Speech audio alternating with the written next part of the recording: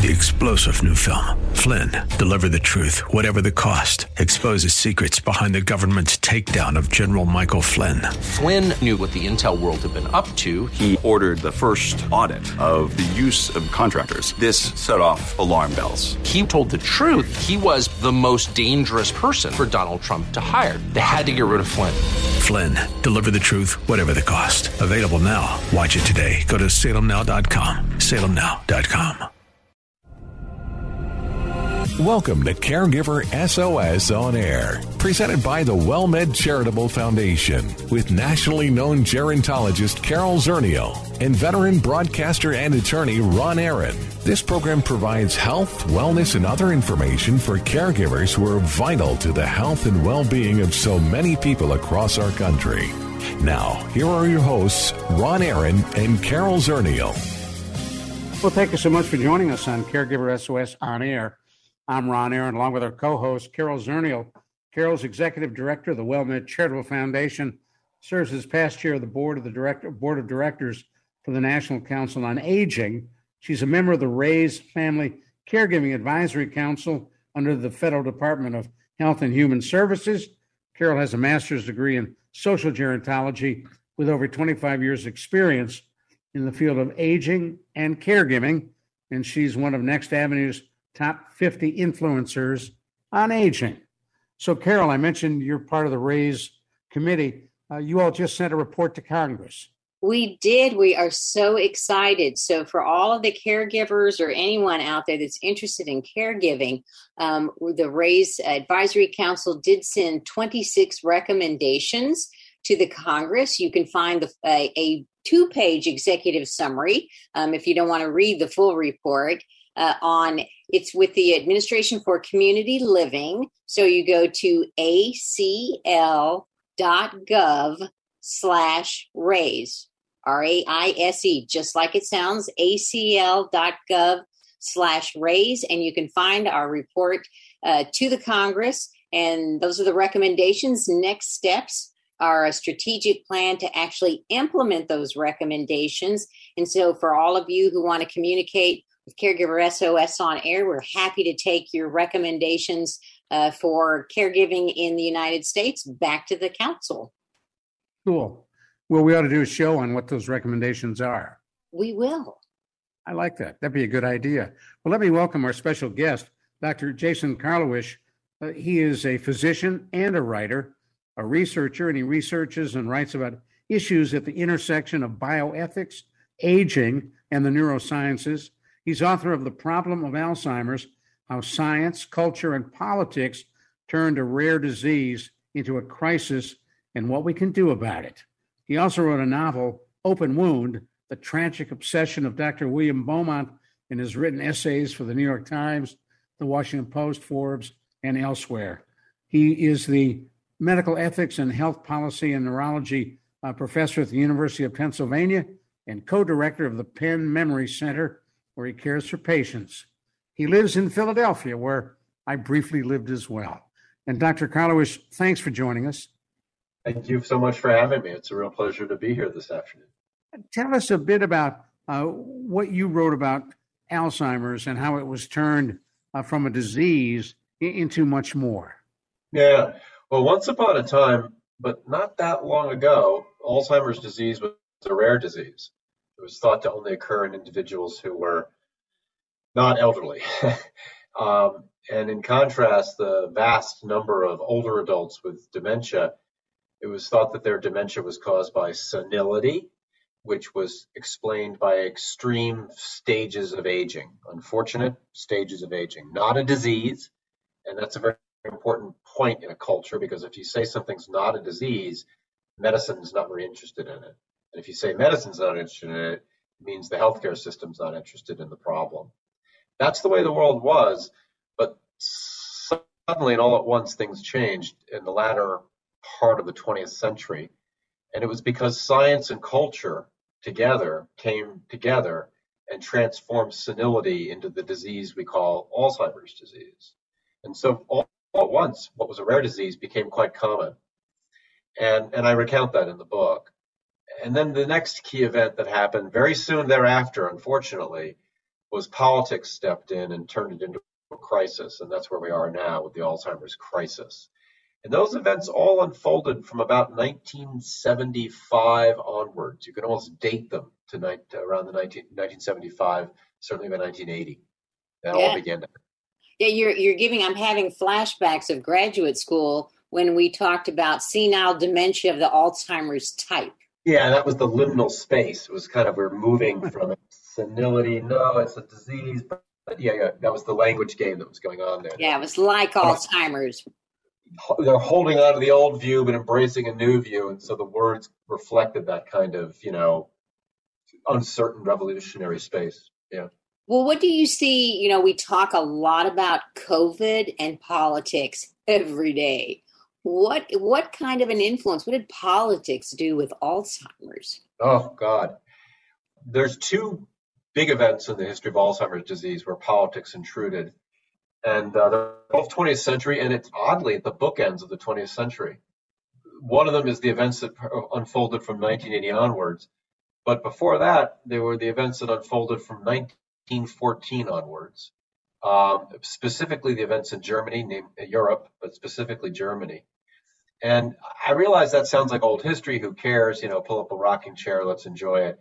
But I think I thought that the history of what happened in early 20th century Germany was very important for 21st century America, because it's a very disturbing history of how culture and politics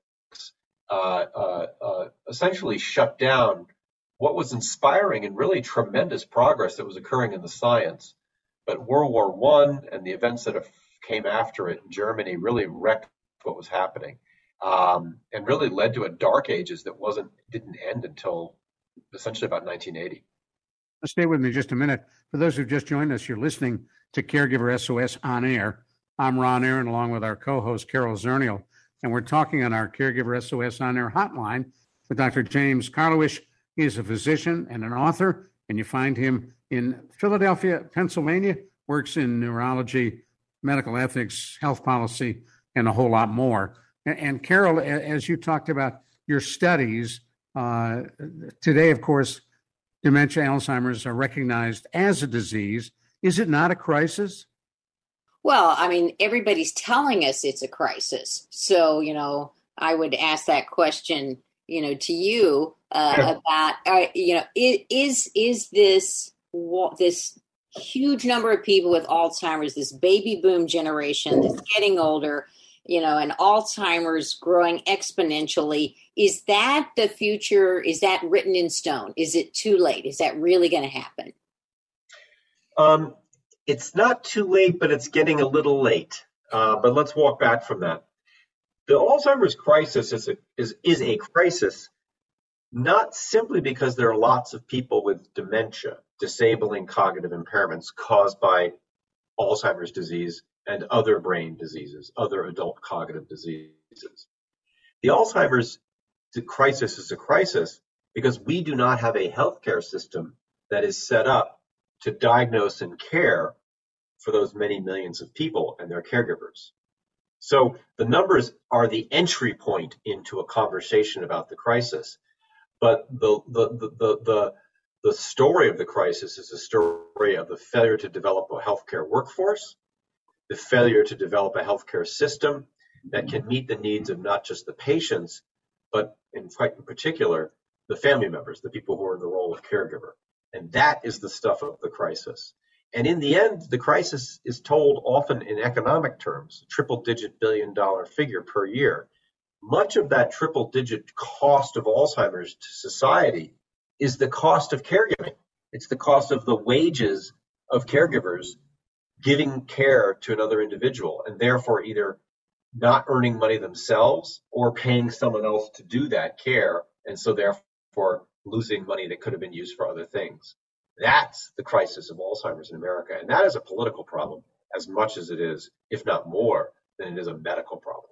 Well, and that's a great point, because if I, as a woman, quit my job and become a caregiver full-time, I'm going to leave over $300,000 on the table in lost wages, Social Security benefits in my lifetime. Just absolutely walk away from it.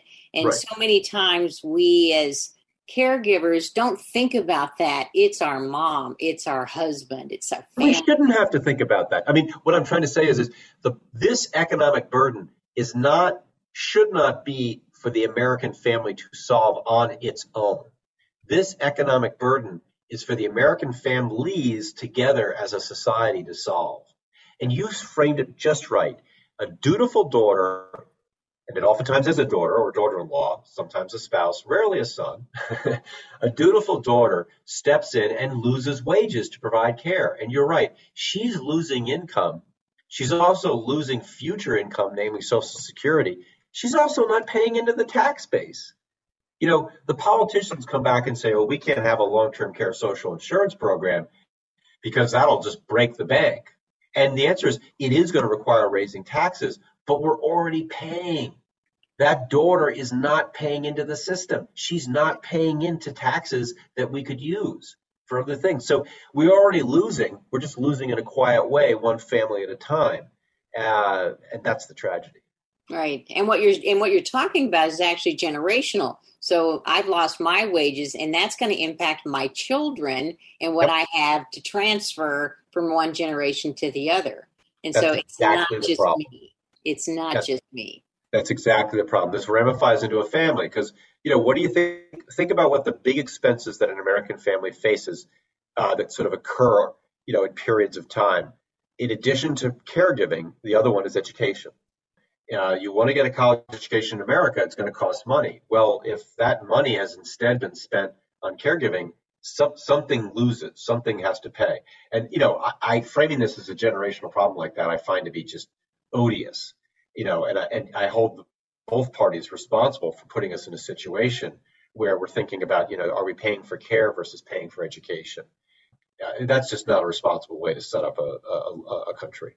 Well, it reminds me in the way that we're talking about, I've heard discussions about, you know, the environment and recycling. Somehow it's become, it's my fault I don't recycle if the world is not a better place, as opposed to a societal issue that we haven't faced with the environment. It's my fault if I didn't plan ahead and put money away to take care of a family member, as opposed to a non-system that exists to help support me. Exactly. And that's the frustration I think that I feel. We're going to talk more about this in just a minute. Pardon me for interrupting. You're listening to Caregiver SOS On Air. I'm Ron Aaron, along with our co-host, Carol Zernial, and we'll be back in a moment with our special guest, Dr. Jason Karlawish, talking about some pretty difficult, complex issues that face all of us. You're listening to Caregiver SOS On Air.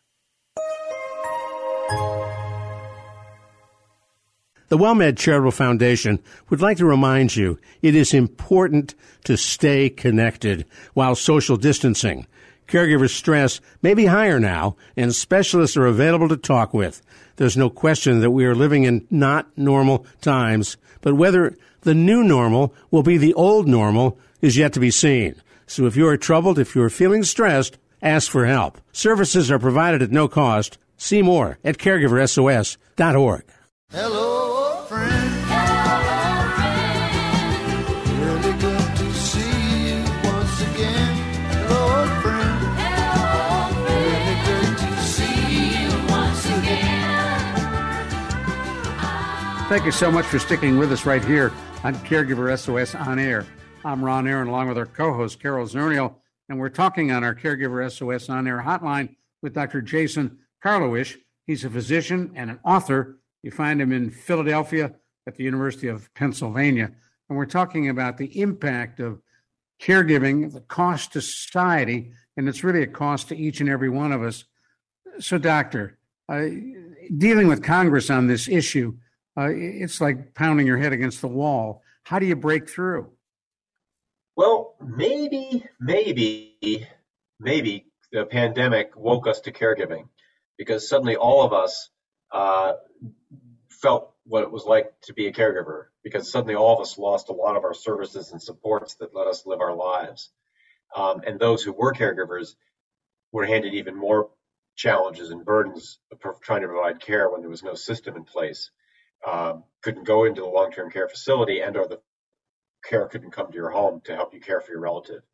maybe, and that affected both sides of the aisle, maybe that will yield a generation of politicians who are willing to talk about this, who are willing to make this a public issue, who are willing to make it a policymaking issue. I think that the one event, though, that frustrates addressing this problem can be dated back to the early 90s, because by the early 1990s, the Republican Party had essentially embraced a no taxation policy. You do not raise taxes, etc. And if you have that as a point of policy, there's no way taxes are going to be raised. You can't really make some of the changes that you need to make, because if we're going to have a long-term care services and supports system, we need long-term care social insurance. And to do that, you're going to need a payroll tax, because it's a vast risk that affects everyone, and vast risks that affect everyone, if you're going to insure them, that's costly, but that's also something that makes sense that everyone pays into it a little bit, so then we can all benefit from it. So most countries that have a long-term care services and support system supported by a social insurance program like Germany, they have a payroll tax, and they're very careful about making sure the system pays for itself through that tax. So it can be done, but I just don't see a conversation going on in Washington that's very sensible, where you've got one side of the aisle saying absolutely no revenue raising will occur in this party. That's not a sensible way to go about policy making. Well, and maybe in this country, we have a language problem in terms of calling it a tax. You mentioned the word social insurance, and a lot of times we talk about social security. It's an entitlement, as if somehow somebody's just giving me this and I didn't pay into it all of those years. So really it's a premium, right? Yeah. I'm really not paying a tax. I'm paying my social insurance premium that's going to pay for that insurance. Well, let's run with that. No, that's a great idea, Carol, because let's run with that. I mean, the point you're getting at would be, look, Americans, you're not going to afford a long-term care insurance policy going to some underwriter to give you one. A, they're extremely expensive, and B, most of the underwriters aren't doing them anyway, right?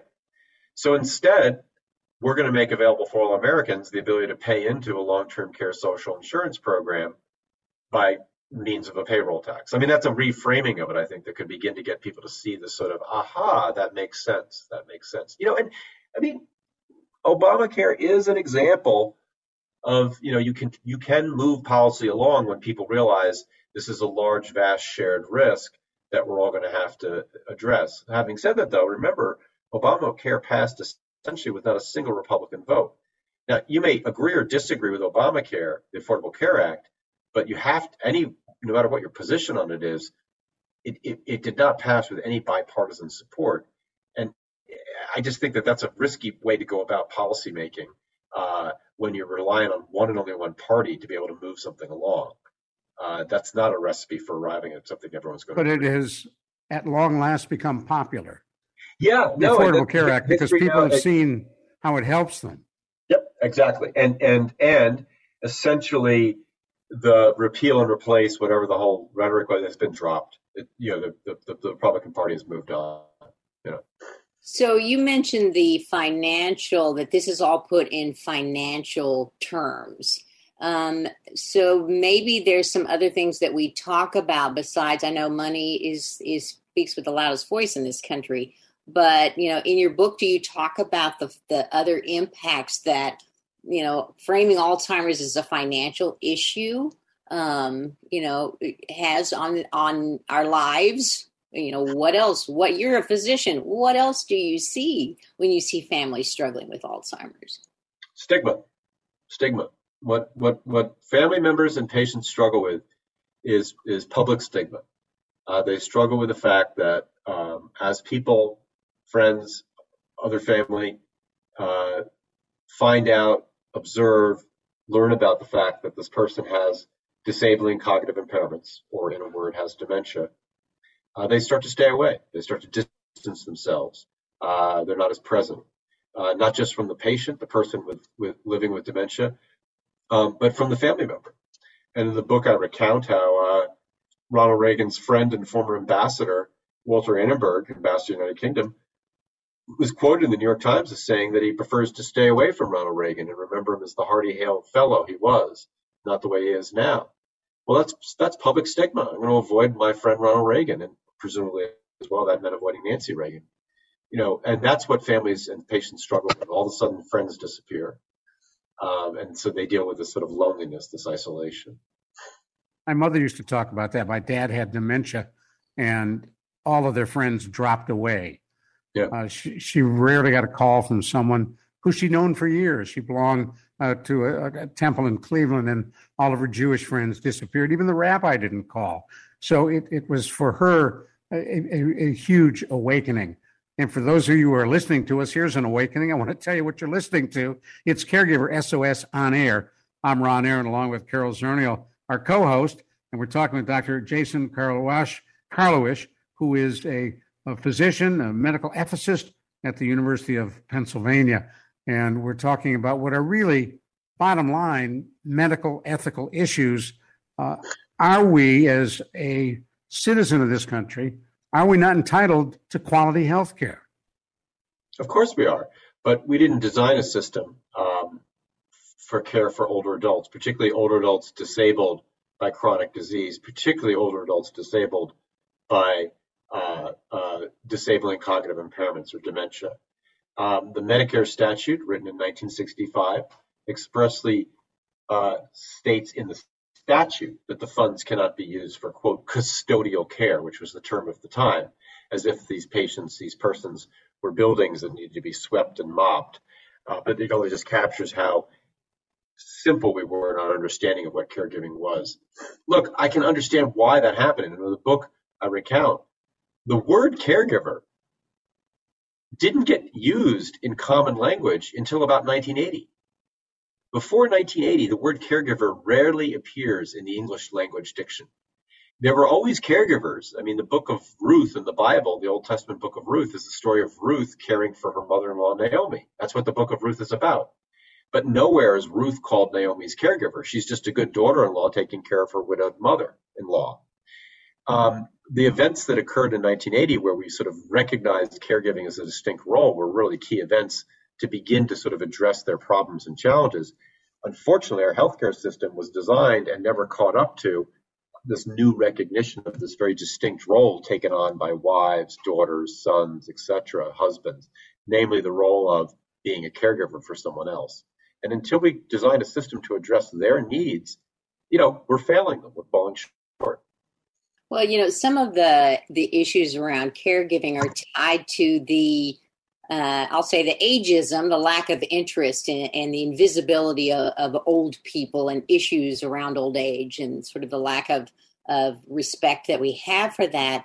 Is there, or do you think there's something within the disabilities community where they have been able to use their voices to say nothing about me without me, and to want to mainstream, for lack of a better word, but to have the same sort of a life that someone without a disability might have, the same opportunities?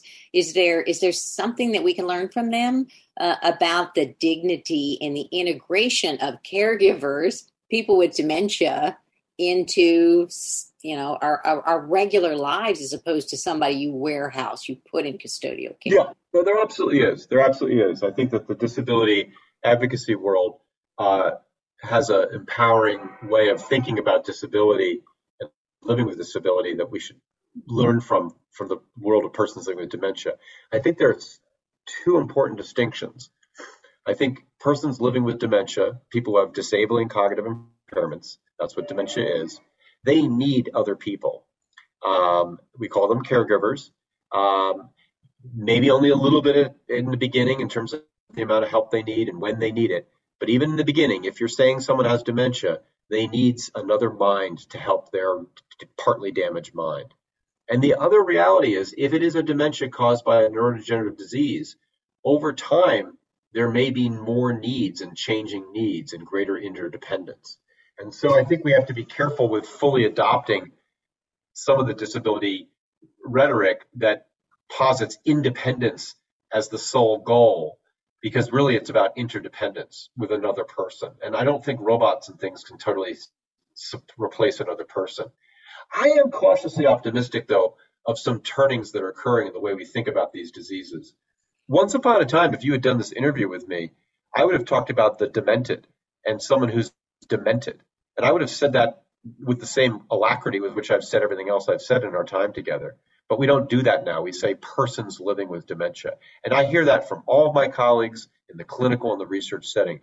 So we are beginning to recognize the person as opposed to that they are the adjective demented. Well, you get the last word, and that's perfect. We really appreciate you being with us. Dr. Jason Karlawish and Carol Zernial, our co-host. I'm Ron Aaron. Thanks for listening and joining us on Caregiver SOS On Air. You've been listening to Caregiver SOS On Air, an exclusive presentation of the WellMed Charitable Foundation. We welcome emails with suggestions and comments on this program at radio@wellmed.net. Join co-hosts Carol Zernial and Ron Aaron next week for more on caregiving, improving the health and well-being of caregivers and their care recipients everywhere. For more on caregiving and podcasts of our programs, visit caregiversos.org. The WellMed Charitable Foundation would like to remind you it is important to stay connected while social distancing. Caregiver stress may be higher now, and specialists are available to talk with. There's no question that we are living in not normal times, but whether the new normal will be the old normal is yet to be seen. So if you are troubled, if you are feeling stressed, ask for help. Services are provided at no cost. See more at caregiversos.org. 3-star General Michael J. Flynn, head of the Pentagon Intelligence Agency, knew all the government's dirty secrets. He was one of the most respected generals in the military. Flynn knew what the intel world had been up to. He understood its funding. He ordered the first audit of the use of contractors. This set off alarm bells. The explosive new documentary, Flynn, Deliver the Truth, Whatever the Cost, uncovers the facts behind this scandal. Flynn told the truth. He was the most dangerous person for Donald Trump to hire. I find out the worst enemy that I'm going to face in my life is right here in America. They took my assessment and they wanted me to change it. And I was like, I'm not changing it. They had to get rid of Flynn. With in-depth interviews, archival footage, and never-before-seen personal records of the man behind the headlines. I just felt like I was drowning. Flynn, Deliver the Truth, Whatever the Cost. Available now. Watch it today. Go to salemnow.com. salemnow.com.